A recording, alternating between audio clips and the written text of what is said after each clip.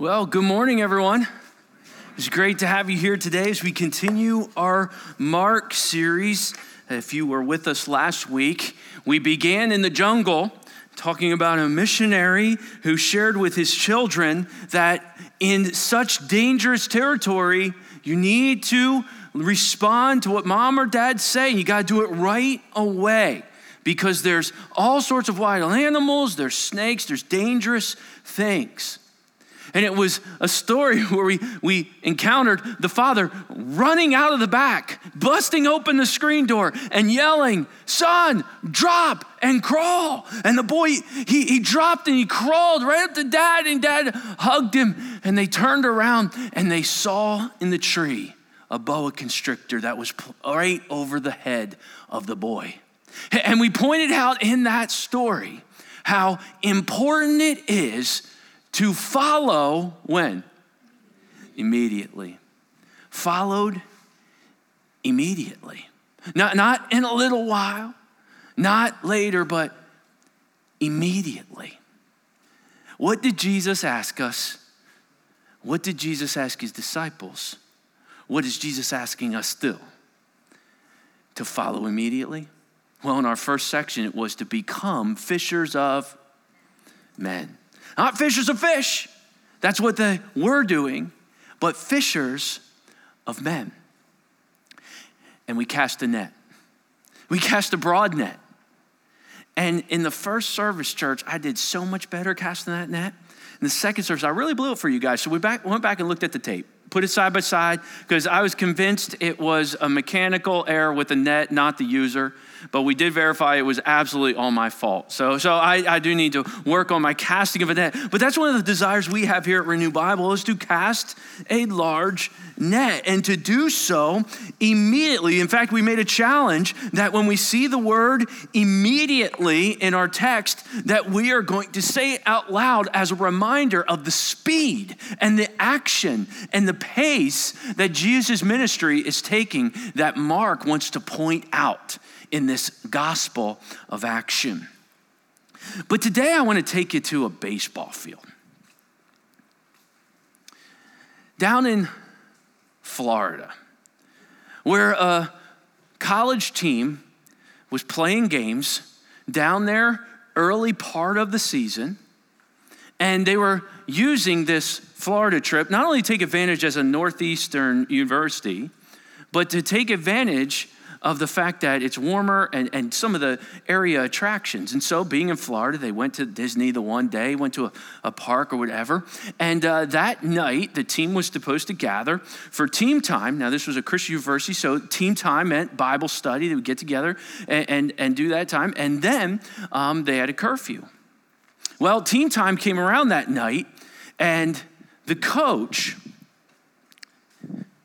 looked throughout his team and noticed there was a player not there. And it wasn't just any player, it was his best player. He missed team time. How irresponsible, especially since you're the best player on the team. Clearly, and everyone knew it, there's a responsibility that goes with that. A coach can't just let that go. When it's the best player, there's an accountability that comes with that kind of giftedness. And the coach shared that now he was upset because he was going to have to hold that player accountable. That night curfew came around. And that player didn't make curfew. Now, it goes from upset to angry to even a little bit concerned, for this wasn't like him. And so they began to search for him. They began to look for him. And coach was upset. He was sharing how upset he was, and he's looking for him. He's getting concerned mixed with anger, and they're looking around. They're staying at a camp. And as he passes the cafeteria, he spots the player. He said, I went in ready to ream him out.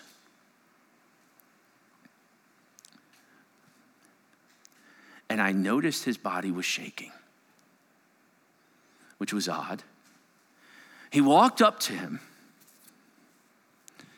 and he said, my presence, he began to sob. And now he's concerned. Okay, did he lose a parent? Did he get a phone call? What's going on? He said he came up and he placed his hand on the young man, and his body was just kind of convulsing, sobbing. He said, what is it? He said he couldn't even talk. Couldn't even talk, just sobbing, sobbing, and sobbing. So he said he finally got his words. And he said, Coach, when we went to the amusement park today, I saw all those people. And it hit me. All these crowds. How many people are going to go to hell if they don't know the good news and respond to it? Now, that's a perspective change for a coach.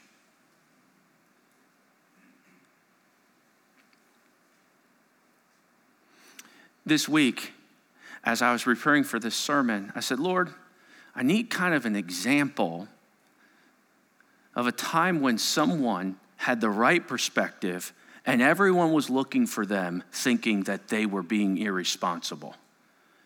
And I went to a sports banquet, and the coach led off with that illustration. I called the coach. I said, I need to get more details. And he happily told me it again. I said, what did you say? Well, I said, what are we going to do about it? Because now it's not about punishing him. He's been moved by compassion. How many of you find that a little uncommon for a star collegiate athlete to be selfless? And here this young man is, not worried whether he's going to get benched tomorrow. We might lose the game. I mean, we can't not have our best player. Now I got to bench you because you missed curfew. He's not worried about, and now I got to hold him accountable in front of the other players. I said, what'd you say? He said, I said, what are we going to do now? And what they chose to do was such an encouragement to me because it was all because not only this player, but upon hearing about this player, the rest of the team was also moved by compassion, and they made a decision for the rest of their trip. And what they did inspires me to this day, and I pray inspires you. And if you pay attention to the whole sermon, you'll hear what they did, because I want you to see that they couldn't be more Christ-like in their approach than what they chose to do, because they were moved by what? Compassion. Church, don't hear this. Please don't let the devil in here with guilt and shame. This is not said in guilt and shame, okay? But please hear this. If you're a child of God, I want to inspire you. Maybe let the Holy Spirit convict you. That right now there's a temptation to do a lot of looking at the crowds and being annoyed and angry and frustrated and upset. What they're saying, what they're doing, how they're living, how it's impacting your comforts or your life. And there's a lot of Christians who talk about the lost, but not many Christians who actually talk to the lost. Are you someone who talks about the crowds? Or are you someone who talks to the crowds? When you look at the crowds of society, are you moved with anger and annoyance? And this makes me sick. Do you hear this stuff? Can they not see? Or are you moved with, look at the screen behind me, compassion? Because Jesus, scripture says, when he saw the crowds, he was moved by compassion. Can I ask you, does he need to become greater and you become less? Because scripture's pretty clear. Anger is one of the ways the enemy can get a foothold. And I pray by the end of this message today, we all do some self-examination and say, do I look at people the way Jesus does? Well, my Jesus, we're not interested in your Jesus. I'm not attacking you. We're interested in hearing about the Jesus from Scripture. This is who he is. And this young man, being moved by compassion when looking at the crowds, could not be emulating his Savior more. So we open the Gospel of Mark today. We're going to finish chapter 1. And I'm going to pray, and then we're going to open the Scriptures. Guess how fast? Immediately. Would you pray with me, church? Heavenly Father, we love the Gospel of Mark, for it is the gospel, the good news about your son Jesus and how he lived. And what a testament to us on how to view people. And may his life inspire us to do the same. But that's not going to come if we're looking at this with a selfish agenda. If we want to become greater, then he will always become less. But that is not the formula of the forerunner, nor is it the formula that leads to a life that exemplifies Jesus Christ. And so, Lord, I pray that you would clear the place of distraction. I pray that we would be able to focus on your word. And I pray that we would hear from you. For this is one of the enemy's tricks on so many children of God, to look at the crowds with anger and judgment as if we deserve how good you've been to us. Oh, how good is he? May we live with that attitude of gratitude in the way we approach our lives. And may we be moved with compassion. Amen. And they went into Capernaum. And help me, immediately. Like, really, Mark? I'm telling you guys, okay? Watch how much today. So stay focused, all right? If you check out, I'm going to use immediately to get you back, okay? All right? So they went into Capernaum, and immediately on the Sabbath, he entered the synagogue, and he was teaching. And they were astonished at his teaching, for he taught them as one who had authority and not as the scribes. Where did Jesus begin his ministry? He entered the synagogue. I put that in my journal. Entered the synagogue. I'm going to try to point out 3 things every time we make a note in our journals here or in our Bibles or in the margin or in your notes app or whatever you use. He entered the synagogue. This is where he began. Now, for many of us, okay, a predominantly probably Gentile crowd, you're like, what's a synagogue, right? Okay, is this like some sort of, this is obviously a Jewish place of worship. Now, synagogues, the word synagogue, if it's unfamiliar to you, a synagogue often was a group of people gathering for worship. And over time, the word kind of morphed into the facility or the building. Very similar to the word church, right? For church means ecclesia, or the body of Christ gathered together, children of God, right? But we often refer to this building as a church. But I can assure you, it's not really great when you guys aren't here. Especially Fourth and Arch, when that thing is empty, oh my word, it's like, good night, everybody. And you close the door and you're like, hello, all right? Terrifying at night. I'm sure it's fine, but it is scary in a church by yourself, okay? I've got lots of stories. Not all positive and not always me looking good, okay? There has been jogging at times. He entered the synagogue on what kind of day? What day? Anybody know? On the Sabbath. Okay, now Jews, they worshiped every single day. They weren't really necessarily just celebrating. We obviously, we began to see more worship happening on the Lord's Day, which is Sunday, the first day of the week. But the last day of the week was Sabbath. And that is because the Mosaic law, okay, had a law in there that said rest on the Sabbath, refrain from working. And so that was often the day they would gather at these synagogues, okay? And Jesus goes there and they hear his teaching and they're what? Astonished. Now, when's the last time you've been astonished? I'm having trouble myself. I think there's been some things that I've gone, oh my word, I can't even believe that. They're astonished by it. And here's why I want you to note that. For those of you who enjoy a little bit of the scholarly look at the Gospel of Mark, Mark mentions people's emotions. It's a big deal to him. It's part of the way he writes. We believe, and it's been affirmed in a lot of different areas, that Mark was gathering a lot of his information about Jesus from Peter himself. And so Peter being an emotional guy, it's not that much of a surprise that Mark constantly mentioned emotion. So now that I share that, have you ever not noticed the type of vehicle and then you bought one and you see it everywhere? Now that I've mentioned immediately, are you seeing it, right?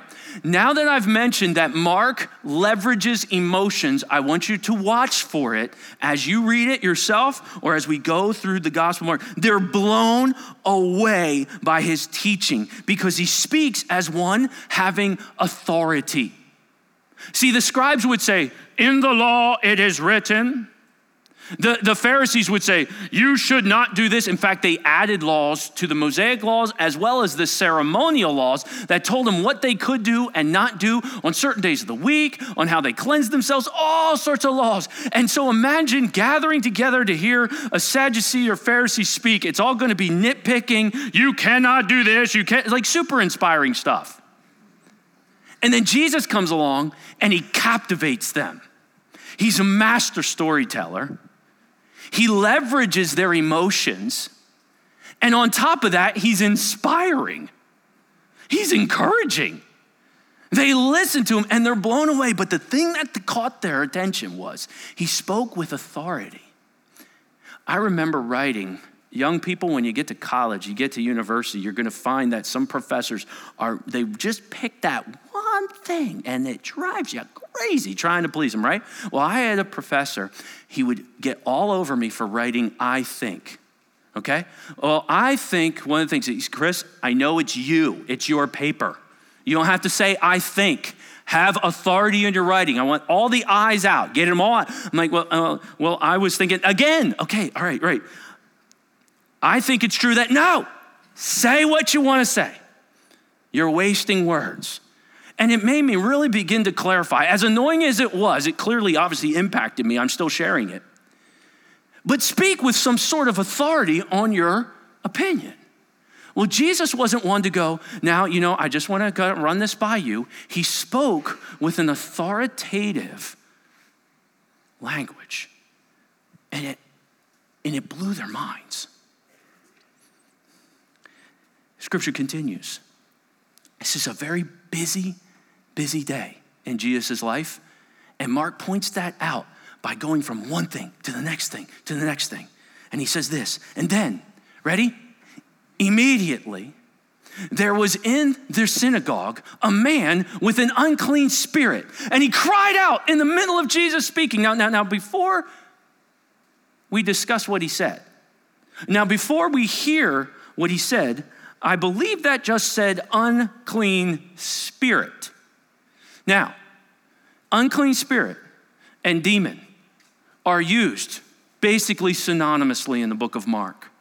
And so we are about to hear about or hear from a demonic being coming from this man speaking to Jesus. So before we do that, let's get just a little bit of background because this is going to come up a lot in the Gospel of Mark. What is an unclean spirit? Well, first thing I want to mention is they are fallen angels.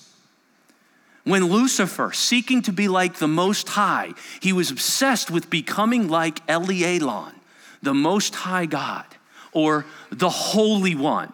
That was a big deal to Lucifer. I will ascend. I will be like him. I want to be like the Most High God. People didn't speak like that. The Old Testament referred to him like that. This Holy One.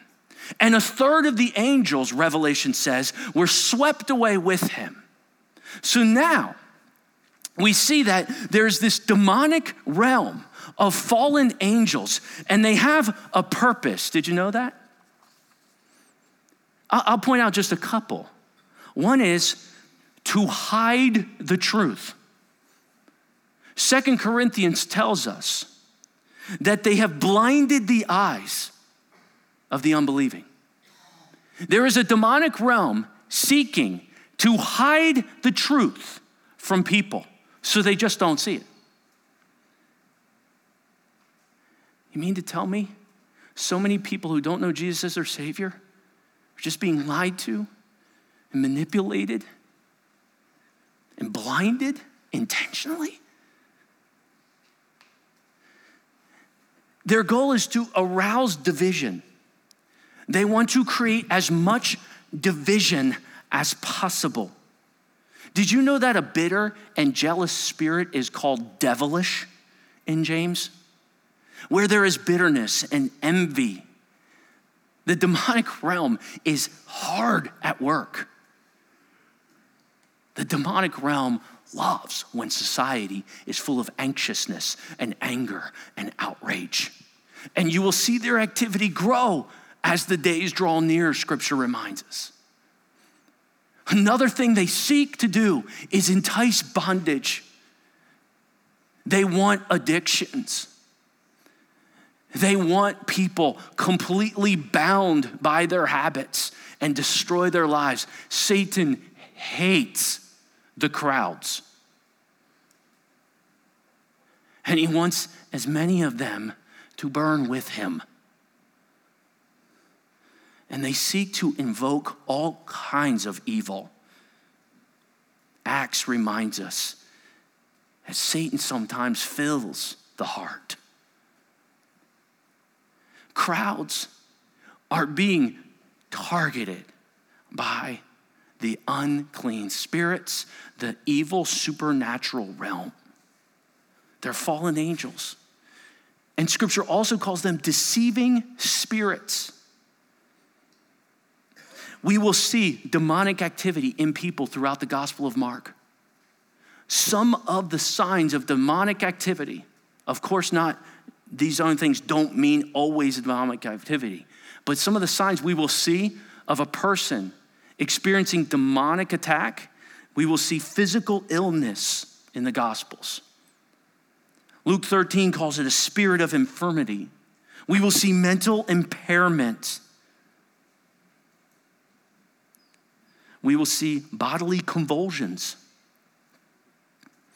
We will see harsh confrontations. For the demonic realm, sometimes even voices through people, especially in the time of Christ. And that's about what we're about to hear. Jesus is speaking in the synagogue. People are astonished by his teachings.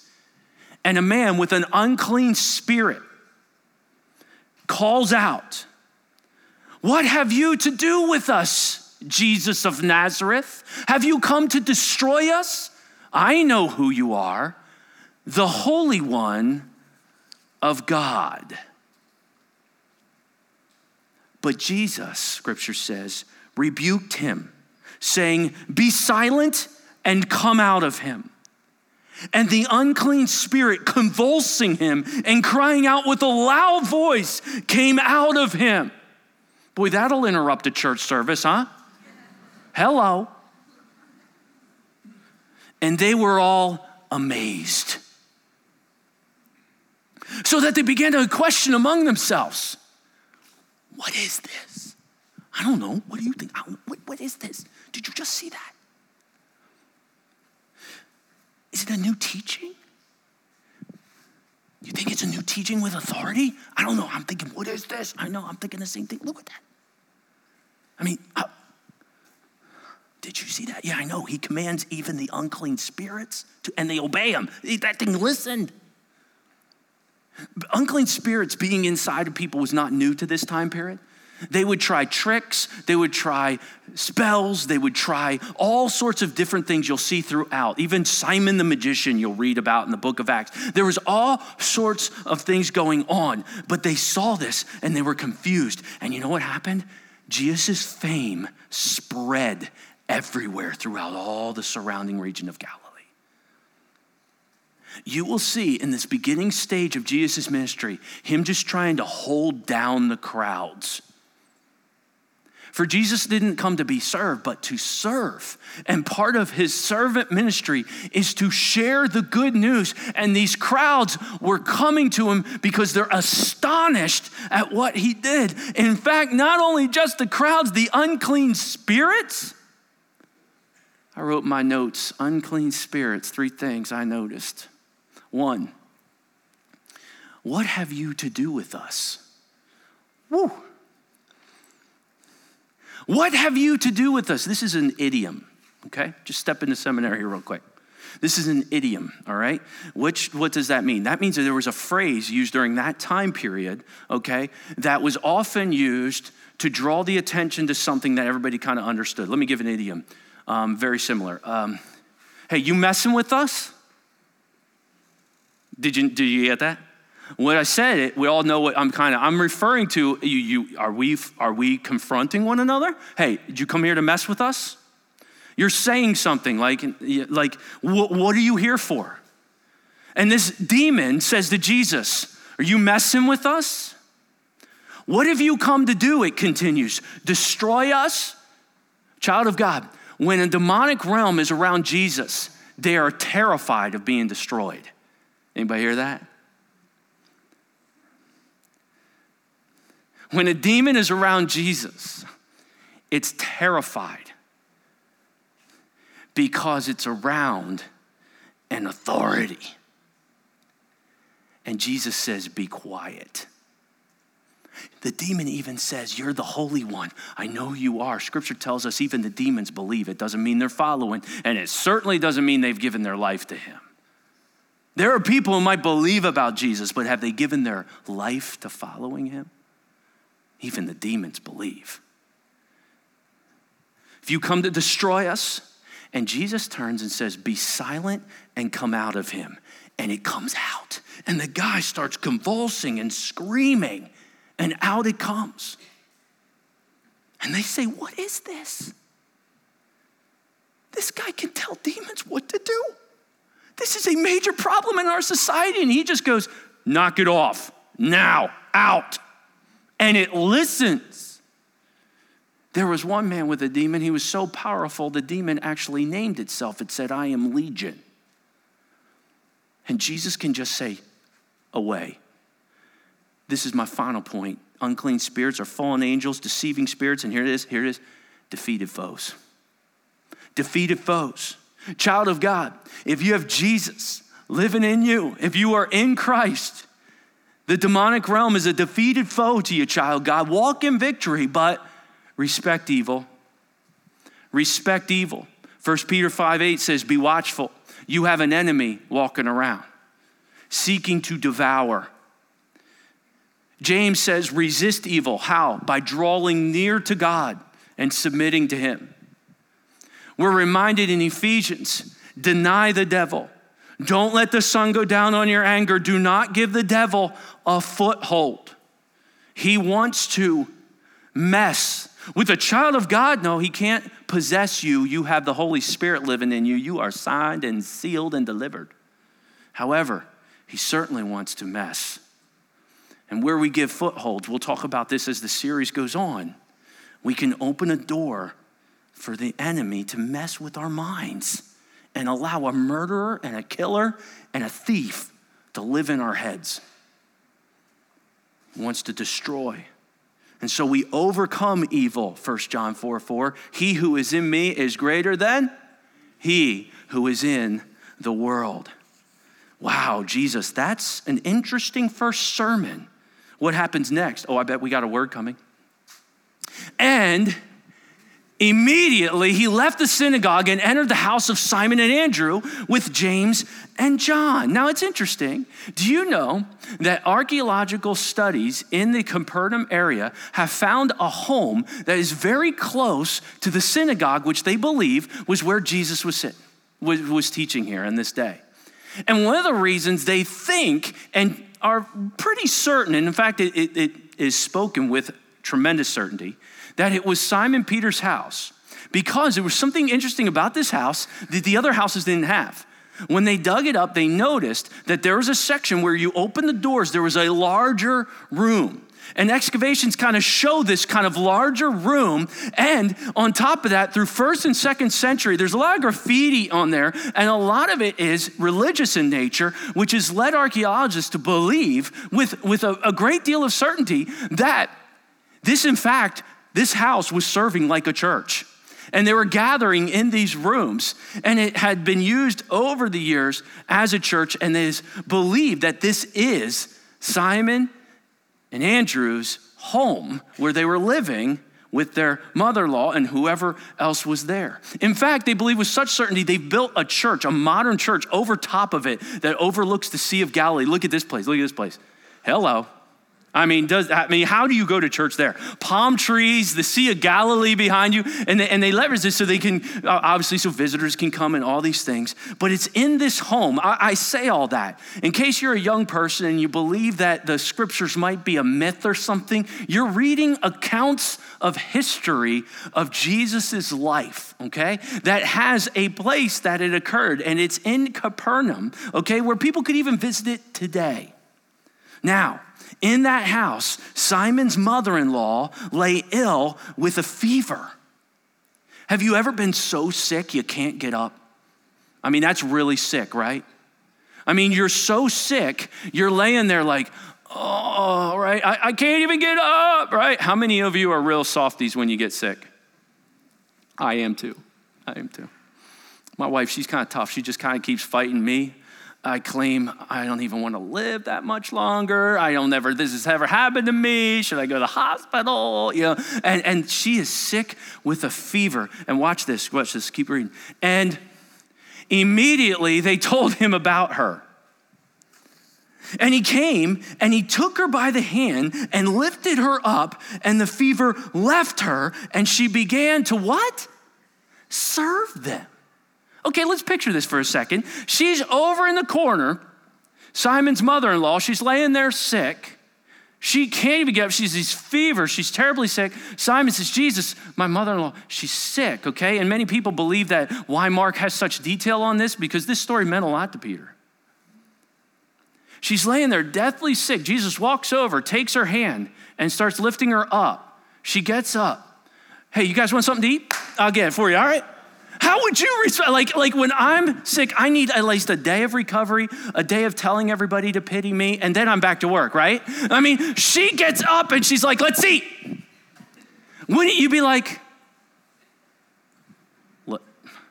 I guess fish. Wow.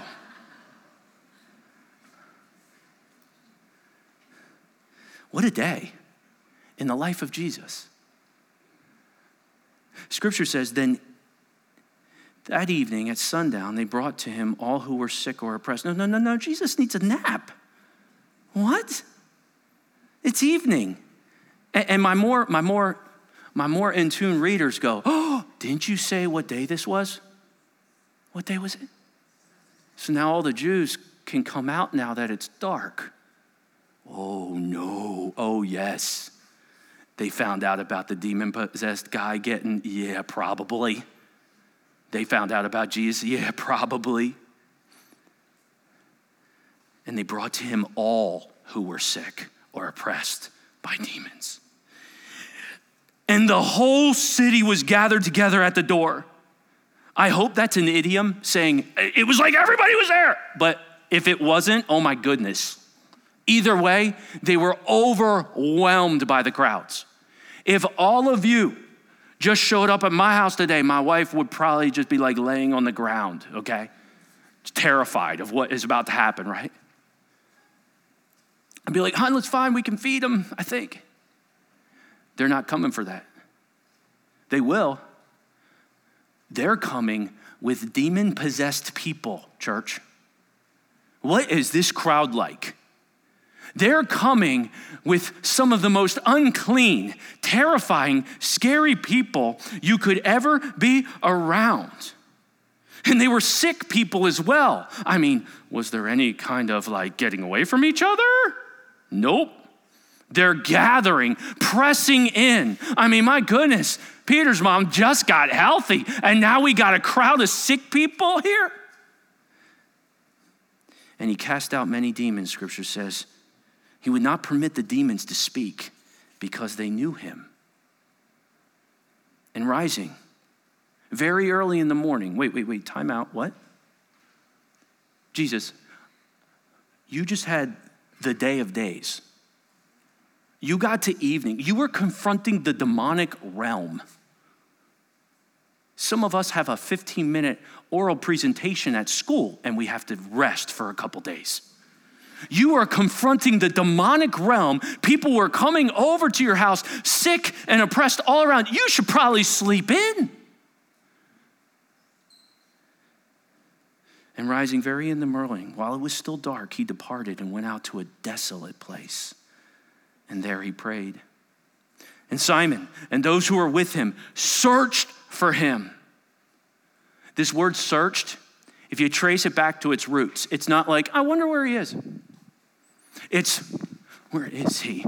I mean, you wouldn't believe how many people are at my house this morning. Has anybody seen Jesus? This search is like a hunt. We've got to find him. And he finally finds him. And Peter, in a veiled or like kind of rebuke. I mean, Jesus, we got a lot of people that want to talk. It's a little irresponsible that you disappeared. It's a little irresponsible that you're running around. There's a little bit of a veiled kind of, he says, everyone is looking for you. Everyone's looking for you. How many of you have been in leadership and felt like everyone is looking for you?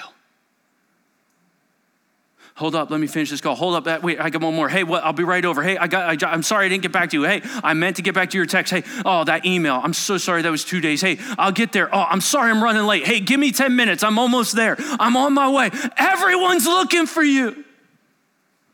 Jesus, everyone's looking for you. If you've ever felt that emotion, what do?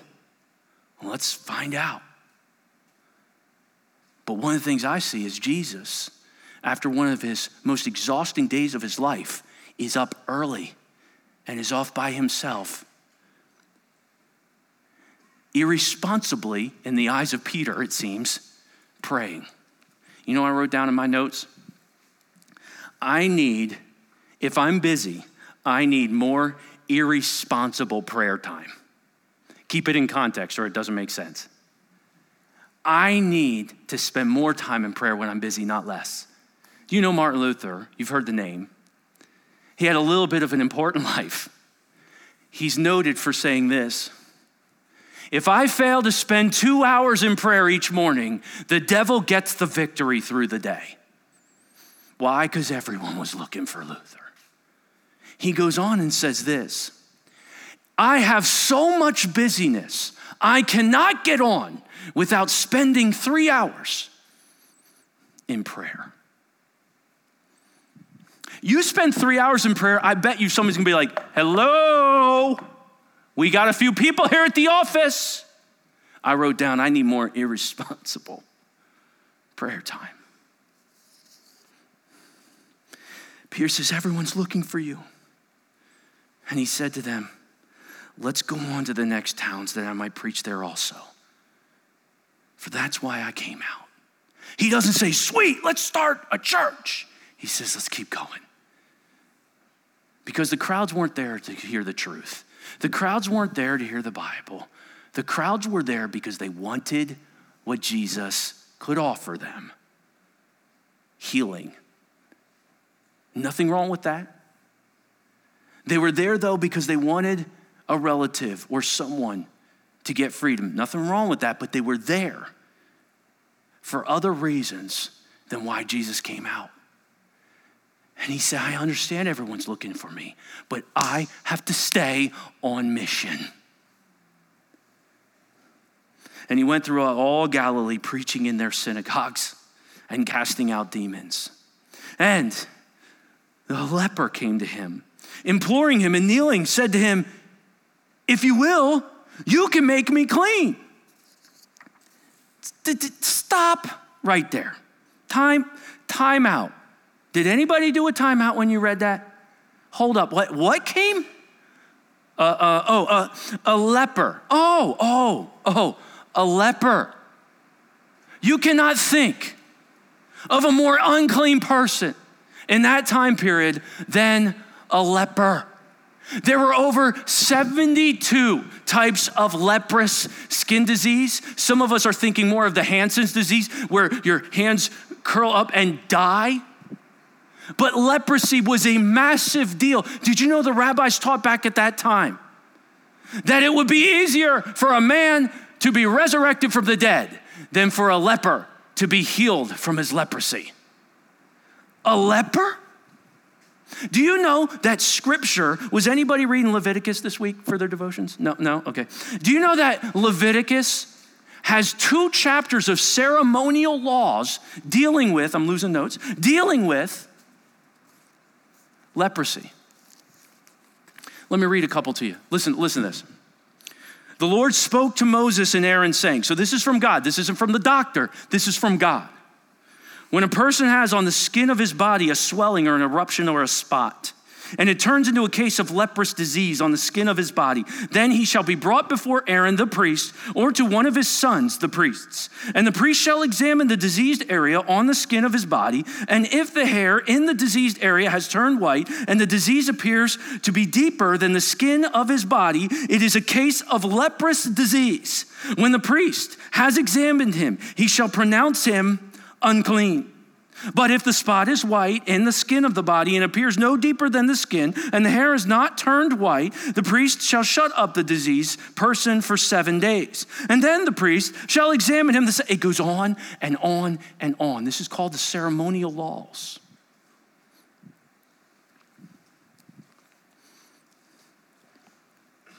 Lepers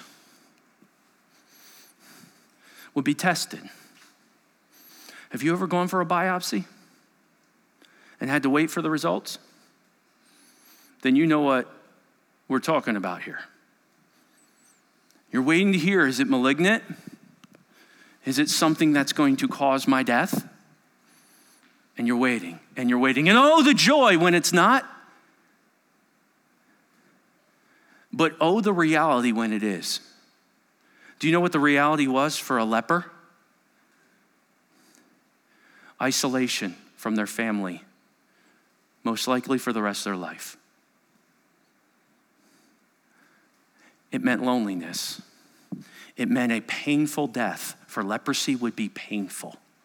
So there's hopelessness being introduced into the person's life when they hear that. There's isolation being introduced into the person's life when they hear that. There is a feeling of rejection that naturally comes from that, for they had to go to a colony. And they must, the law said, stay 50 paces from anyone. Why? For if someone would be walking home and they got within 50 paces of a leper, they would be declared unclean. And do you think there were a few Pharisees and Sadducees watching? Oh yeah. And so therefore, they couldn't be anywhere near them, for they had leprosy. And they could be contagious. They didn't know. They weren't sure. And they had to be 50 paces away. And if you were a leper and you happened to see somebody coming and they didn't know it was you, you had to cry out. You had to cry out for them, unclean, unclean, stay away, unclean, stay away from me. And then people quickly move away. Leprosy was the ultimate defeating diagnosis. And you're telling me that this leper ignores all the ceremonial laws, spots Jesus, It seems to be that Jesus is off his own, for Jesus later tells him something that indicates there was some privacy involved. So I got to think Peter was nearby. I got to think Peter was near him. Jesus is walking along, and this leper comes out of nowhere, comes running up to him, ignores all the ceremonial laws, bows down before him, just falls before Jesus and says, "If you will, you can make me clean." I wonder if there was a disciple, oh my word, oh my word, oh my word. And Jesus is just standing there. What will he do? This is disgusting. This is horrible. Do you know anybody you view this way? Like, get away from me. Oh, don't you come near my family. You stay away. Like, this is all of that in one spot. What will my Savior do?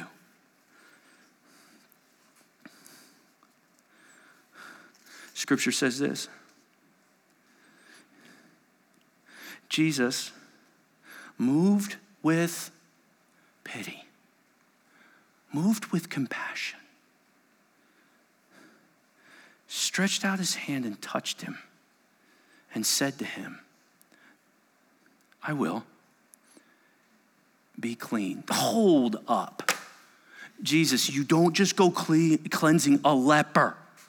Do you understand what's going to happen when word gets out? You are setting a precedent you can't keep up with. You should really hold back. Hold up, Jesus, don't touch him. You could get leprosy. Oh my goodness, Jesus, don't touch him. Think about how many reasons Jesus has to kind of say, hey, this is probably not a good move for me. If I do this, all the crowds are going to go crazy. It's going to be so much harder for me to do ministry. I mean, Jesus, you really got to think through what you're about to do. And he touches him and says, I will. Scripture says he was moved. Do you know what's interesting? You trace the root of moved. It can mean sadness, but did you know it also can mean anger? It's as if we have this beautiful image of Jesus angry about what the effects of sin and the fall have done to people. Have you ever seen someone dying of a disease and you felt some righteous anger? You know, Jesus understands that. Look what sin does. Not necessarily in this man, but because he lives in a sin-cursed earth where there's disease. And moved with almost this beautiful combination of a righteous anger at what's happened to him. Oh, Jesus, if you touch him, the Pharisees and Sadducees are going to have a field day with you. Maybe you should just not do it. Oh, Jesus, the crowds, I will be cleaned. And the man, guess how fast the leprosy went away? Anybody want to take a shot?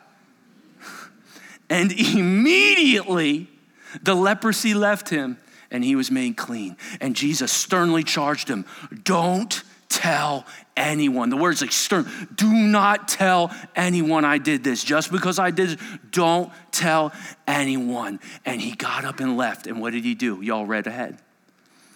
He told everyone. This is the first sign of a disobedient evangelist. Everybody, guess what? Guess what? Guess what? And scripture says Jesus could no longer openly enter a town, but was out in the desolate places, and people were coming to him from every quarter. Jesus, you knew it was going to get harder for you if you did that.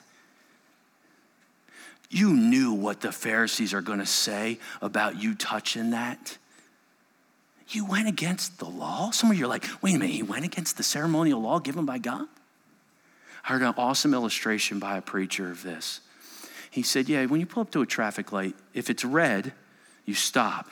If it's yellow, if you're in the Northeast, you accelerate. No, you just use caution. If it's green, you go.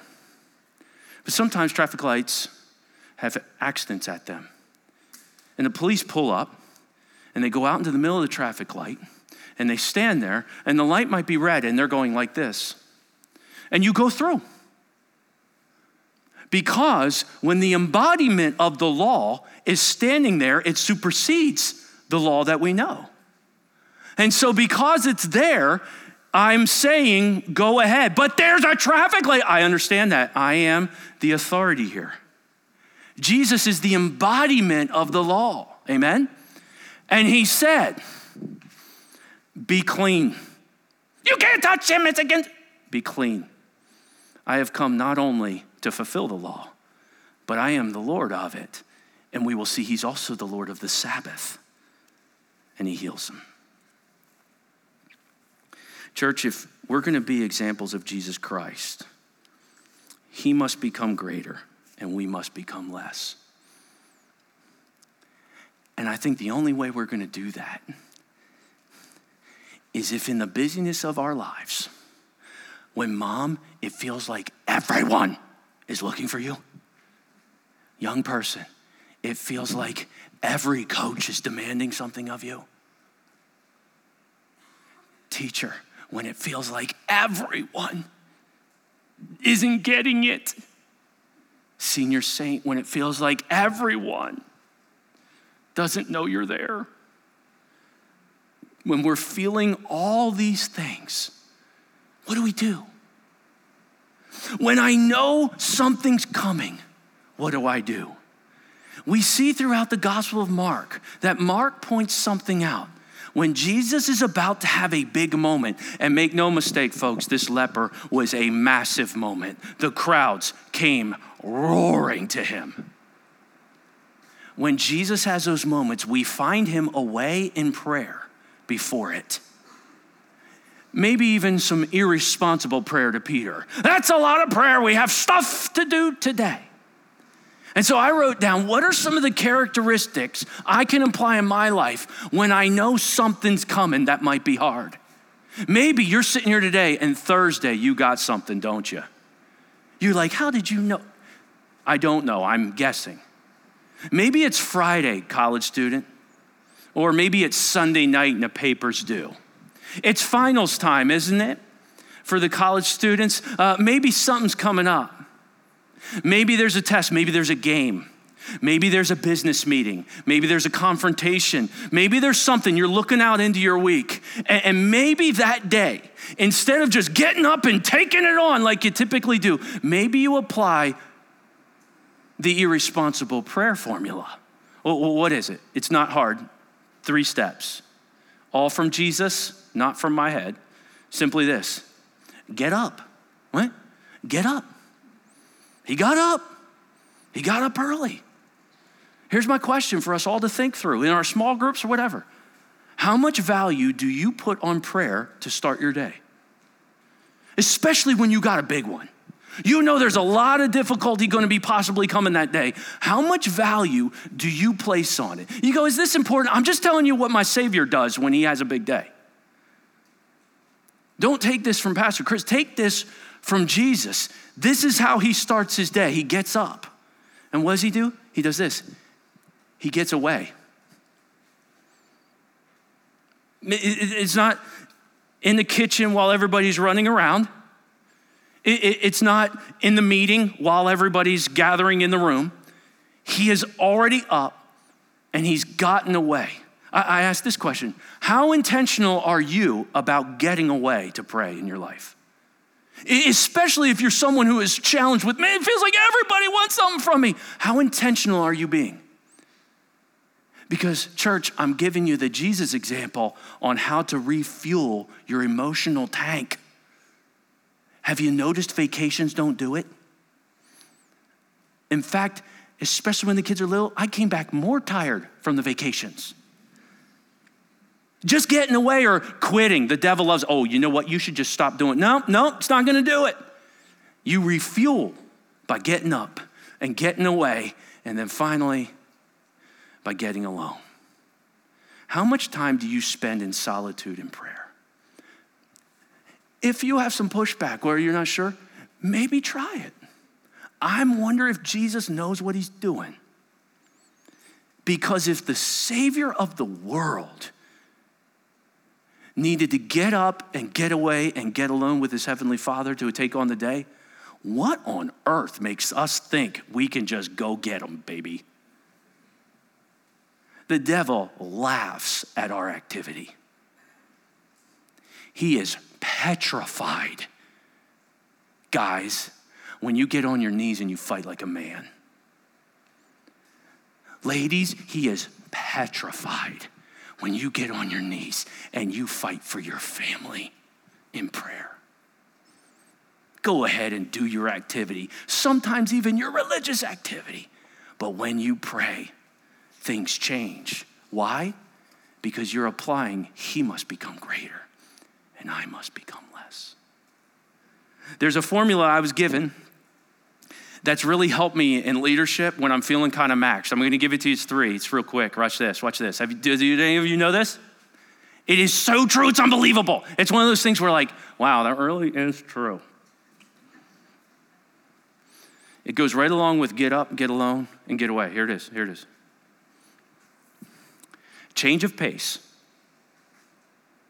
Change of your routine, okay? Change of pace. Plus change of place equals change of perspective. Sometimes our pastors will literally just have a meeting where we never have meetings, just to change our pace, change our place, so that we change our perspective. I can get into these ruts, guys, where I'm like, oh my word, percacy. And I just need to get out of this state. And it's amazing how all of a sudden percacy doesn't feel so stressful. In fact, on Google Maps, one click of the zoom, percacy's gone. Doesn't even show up. But I can make it this huge deal. Oh my goodness, I don't even know how we're gonna survive. One zoom, you're not even there. One zoom. That's why we go on vacation and we start thinking about, what do I want to do with my life? Because you changed your pace, you changed your place, and so it's changing your perspective. What perspective change do you think occurs when you get away to pray with your Heavenly Father? I bet when you look at the crowds and you're moved with anger and annoyance and disgusting, do you hear these things? It might just change your perspective. And you look at them and you're moved with compassion. Nobody in this room is going to be a fisher of men. You'll be a keeper of the tank. Nobody's going to be a fisher of men unless he is greater and I am less. When I look at the crowds, let it be a barometer for me. Do I feel pity at the way the devil is lying to them and moving them astray? Because if I do, it might just lead to a new perspective on how I live. Jesus, thank you for coming to this earth and showing us how to look at things. God, there's things in this world that anger us and frustrate us. In fact, they affect our comforts at times, Lord. They hurt our feelings. They mock at times, God, and we get so frustrated. We need these reminders. And God, there's some people in our life, we look at them as so disgusting and dirty and stay away from me and get away from my kids, get away from my family. And we might need a change of perspective. Because somehow we forgot that while we were yet sinners, Christ died for us. We didn't deserve it. We didn't earn it. How good is he to love me first? And he says, copy me. Copy me. And when you see the crowds, be moved by compassion. Oh, but the Pharisees will say, God, yeah, they will. And they said it to Jesus. Oh, but they might take advantage. Yeah, they will. And they did it to Jesus. But at the heart of his mission was to do his Father's will. And so if we're followers, may he become greater and we become less. Heavenly Father, you used a group of baseball players who made a commitment to grab Gospels of John and give them out to everyone they played and came in contact with after each game. And you used them to become evangelists for you because one young man, one influential young man, was moved by compassion. May we change our perspective on the lost. In Jesus' name, amen.